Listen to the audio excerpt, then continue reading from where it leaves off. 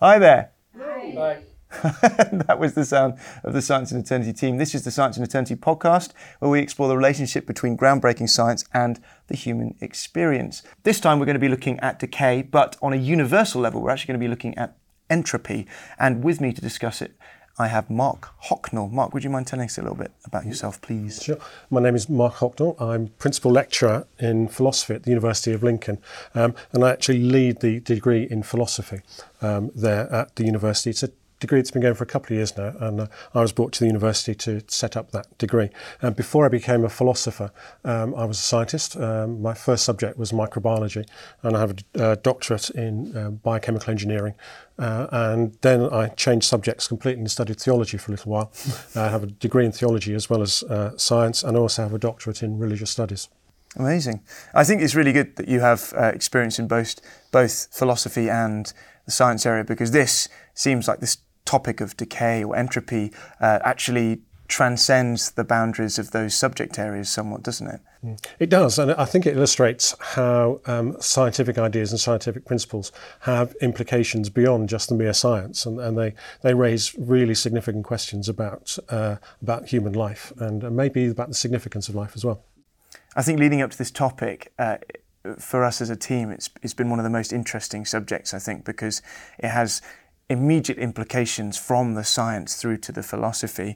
I think the idea of decay links strongly with suffering, and it seems that in ancient literature, majority of it seems to be trying to explain why suffering is so painful and if there are ways in which we can actually break free of that suffering. But I realise this is a really complicated subject. Entropy, I think, is a very complicated idea. Mark, would you mind simplifying that idea for us a little bit?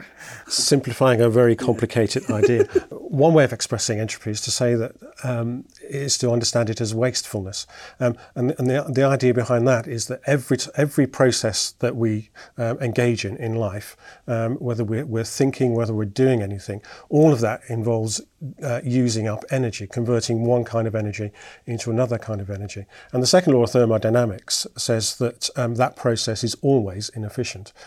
You can convert all the mechanical energy in a system to heat, but you can't do that the other way around. You can't convert all the heat energy in a system to mechanical energy or useful energy that can do work.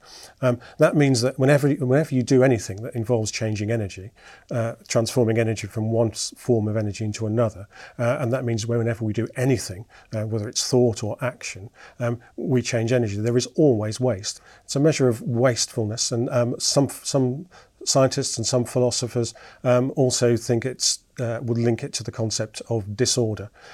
Whenever something releases energy, it goes from a highly ordered state to a more disordered state and a more chaotic state. And so entropy is also a measure of disorder and a measure of decay. And that's a universal principle in the universe. It's a law of nature, if you like. Wow. Yeah. I think it's interesting in the scientific realm, and for sure it has so many applications in engineering. When we design motors or engines, knowing how much energy you can actually take out of a system, actually take out of a fuel or an energy source, is really significant. But one of the things I really love is that this subject seems to extend into the philosophical. So in our previous episode, we were looking at how as we get older, our memories can decay with time. And whilst that seems like in some cases, a negative thing, actually, it has real positive implications. But similarly, on a societal level, a recent study showed that only 29% of American millennials believe the country is going in the right direction.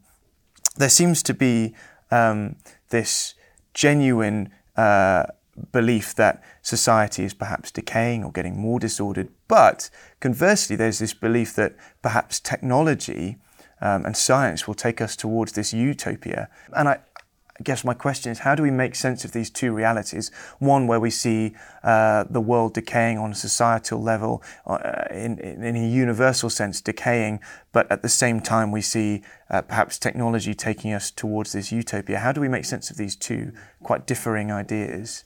I think in the 19th century, the idea that history was progressing and that history was the story of inevitable progress, where things just kept getting better and better, was a very common idea. And in the 19th century, science and technology were really just getting going.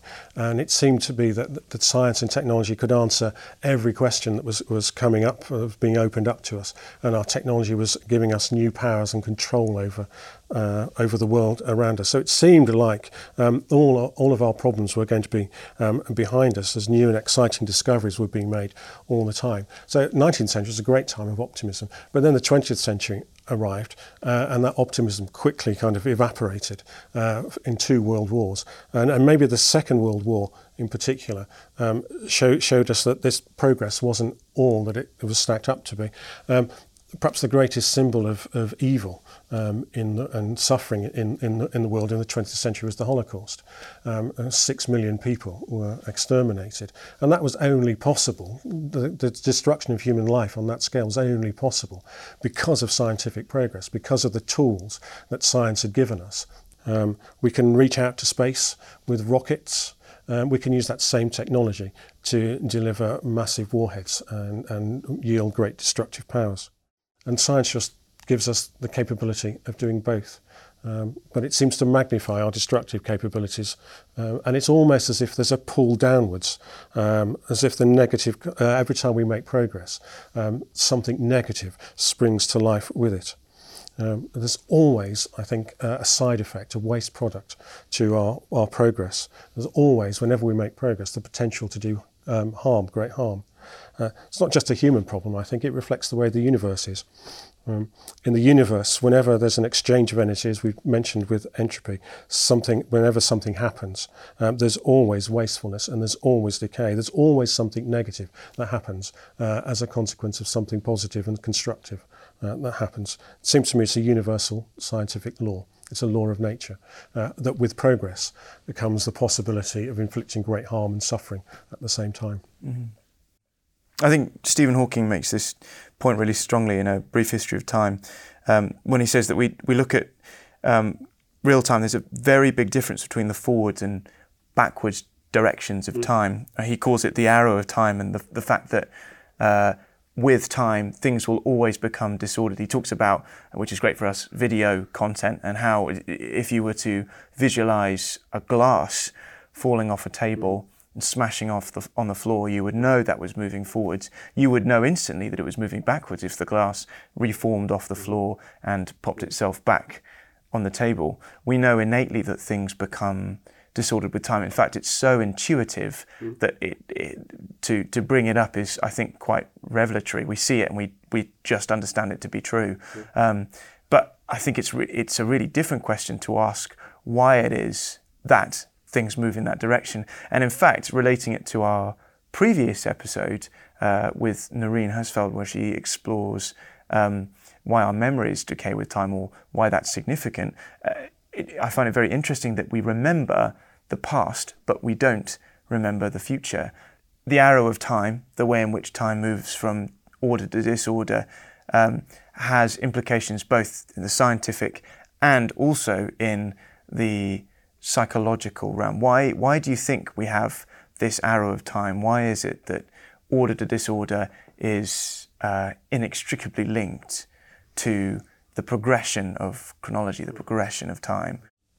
So if we take a simple object, say like a glass or a cup, that's quite an ordered object, and it's taken quite a lot of energy to produce the object in that state. But if the object falls to the ground and smashes, and then some of the energy that we put into making that object is released from the object itself and transformed into a form of heat, and the orderliness of the object itself decreases as disorder increases. The cup is no longer this ordered object, but a disordered mass of bits. And that process is irreversible. We can take the bits and we can glue them back together again, but the object will never be the same again. It's changed forever. It's different now. and it's not what it used to be. And I think that's not just a thermodynamic principle. I think that's a general principle that applies across all sorts of systems. In the 1920s, an American engineer called Claude Shannon, who was quite instrumental in the invention of modern-day computer technology, was working on a then modern invention called the telephone. And he used the term entropy to describe the loss of information in a telephone signal that's sent down a copper wire. Once the information is lost from the signal, it's lost forever. So it really does look like the idea of entropy is a universal one, something that tells us something about the world, the universe that we live in. If we link it in with sociology, Kenneth Bailey writes that when I began studying the notion of entropy, it became clear to me that thermodynamic entropy was merely one instance of a concept with much broader applications. I became convinced that entropy applied to social phenomena as well. It seems to us that without maintenance, individuals and societies can tend towards disorder. There's a philosopher called John Gray who says that human life as a whole is not a cumulative activity. What is gained in our one generation may be lost in the next. Phones are getting better, smaller and cheaper all the time. In terms of technology, there's a continuous transformation of our actual everyday life that gives people the sense that there is change in civilization. But in many ways, things are getting worse. That seems like quite a disillusioned or apathetic way to see the world. But when faced with this reality, you might say when staring into the void of decay and disorder, I think there is another response. There's apathy, but there's also, as we've seen recently, that millennials are voting more than they ever have done before. There's a millennial impact report that says that our study showed that a larger percentage of millennials, 65%, voted in the last presidential election than the percentage of the American public, 55%, did. In the face of inevitable decay, is there anything that we can do? Well, actually, I think that life, the existence of life, is actually dependent on decay. It's certainly dependent on entropy for our very processes and our existence. All life, in order to exist, takes some of the energy released from the breakdown of really complex molecules which have high energy and low entropy, and it uses that energy to drive its own synthetic reactions. Without the existence of the entropy principle, without the ability to capture that energy, life wouldn't exist at all. The fact that life exists at all is, if you like, a temporary victory against the principle of entropy. We do it by importing energy from outside ourselves, from outside the system. But at the level of the universe, there's nowhere to import energy from. Philosopher Bertrand Russell once said that one of the biggest challenges for philosophy is that it has to come to terms with the fact that the universe will one day decay to nothing, and everything that exists or has existed in the universe will be utterly lost. It's meaningless. And that's the big challenge, I think, for us. I think we human beings find it really difficult to exist without meaning. It seems to be something that's inbuilt into us, that we create meaning and purpose for our lives and for ourselves. It's just how we live. It's what we do. We want to have a positive impact on those around us. We want to have a positive impact on the world. We look for significance. We try and give meaning to things. It's how science progresses. We look for patterns and understanding in the world and try and figure out how things work. That's what science is all about. It's about finding the significance and the meaning of the patterns that we see. One of my favourite films is a Japanese film. Is from the 1950s. It's called Ikuru, and it's about a middle-ranking Japanese civil servant who's middle-aged and has just discovered that he's dying of stomach cancer. And this causes a bit of an existential crisis for him as he begins to think, well, what has been the meaning of his life? What has he done? And the film explores his journey as he gets his diagnosis until his death.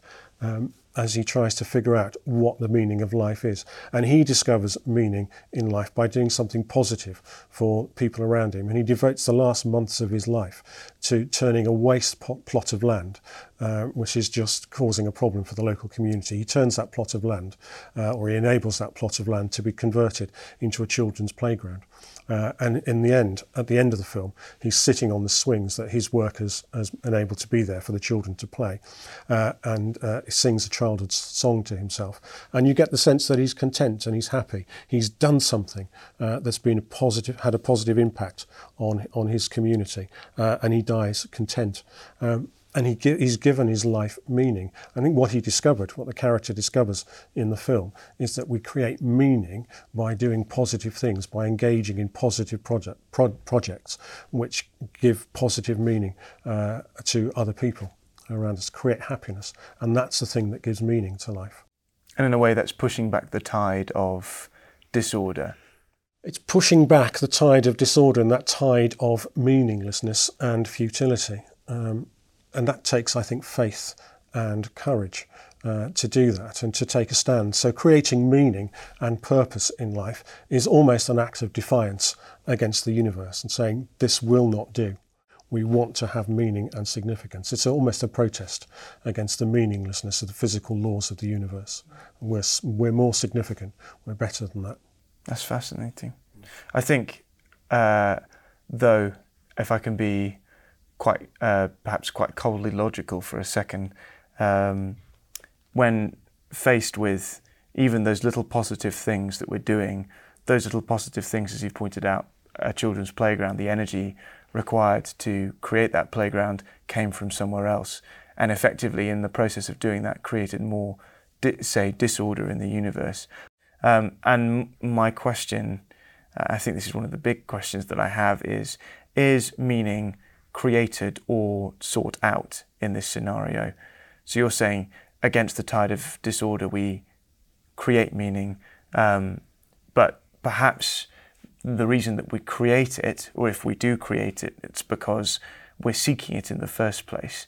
The implication of having that desire for meaning, to me, implies that at some level there is actual real meaning to be found, not meaning that, for instance, is true for one person but not for another, but meaning that actually has a rooting, perhaps just as the physical laws of the universe are objective, is there objective meaning to be found? And in some way, does that objective meaning provide a solution to the objective problem of disorder?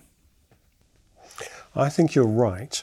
That we don't want to just create temporary meaning. We're looking for something that is significant and lasting, and we're not content just to protest against and rage against the universe. And we actually want to create something meaningful. We want our lives to be significant and meaningful for all time and for all eternity, rather than just us creating a small project and making a positive impact in a very limited way. I think that's absolutely right, and I suspect that desire is something that's inbuilt in us, that's there as part of our state of being human. It's not enough just to do something positive. We seem to want more, and we're always being called beyond ourselves and beyond our capabilities. And I think that's a question that all of us have to ask ourselves ultimately, and we all have to seek and find the answer to that question ourselves. So I think when we're talking about creating meaning, I can't help but feel creating a meaning that perhaps is meaningful just for us, in reality is something that also dies when we die. Mm-hmm. I think the inevitability of decay and death is something, at least in my experience, in the way I've processed this question, has left me with two real conclusions. Either it's complete disillusionment, there is no meaning to be found and the world is just going to decay, or there's a search for something which perhaps transcends the decay of the universe, something objective, a truth. And I guess it always brings me back to this question: why do we have such a strong desire to experience meaning in a world which is ultimately futile?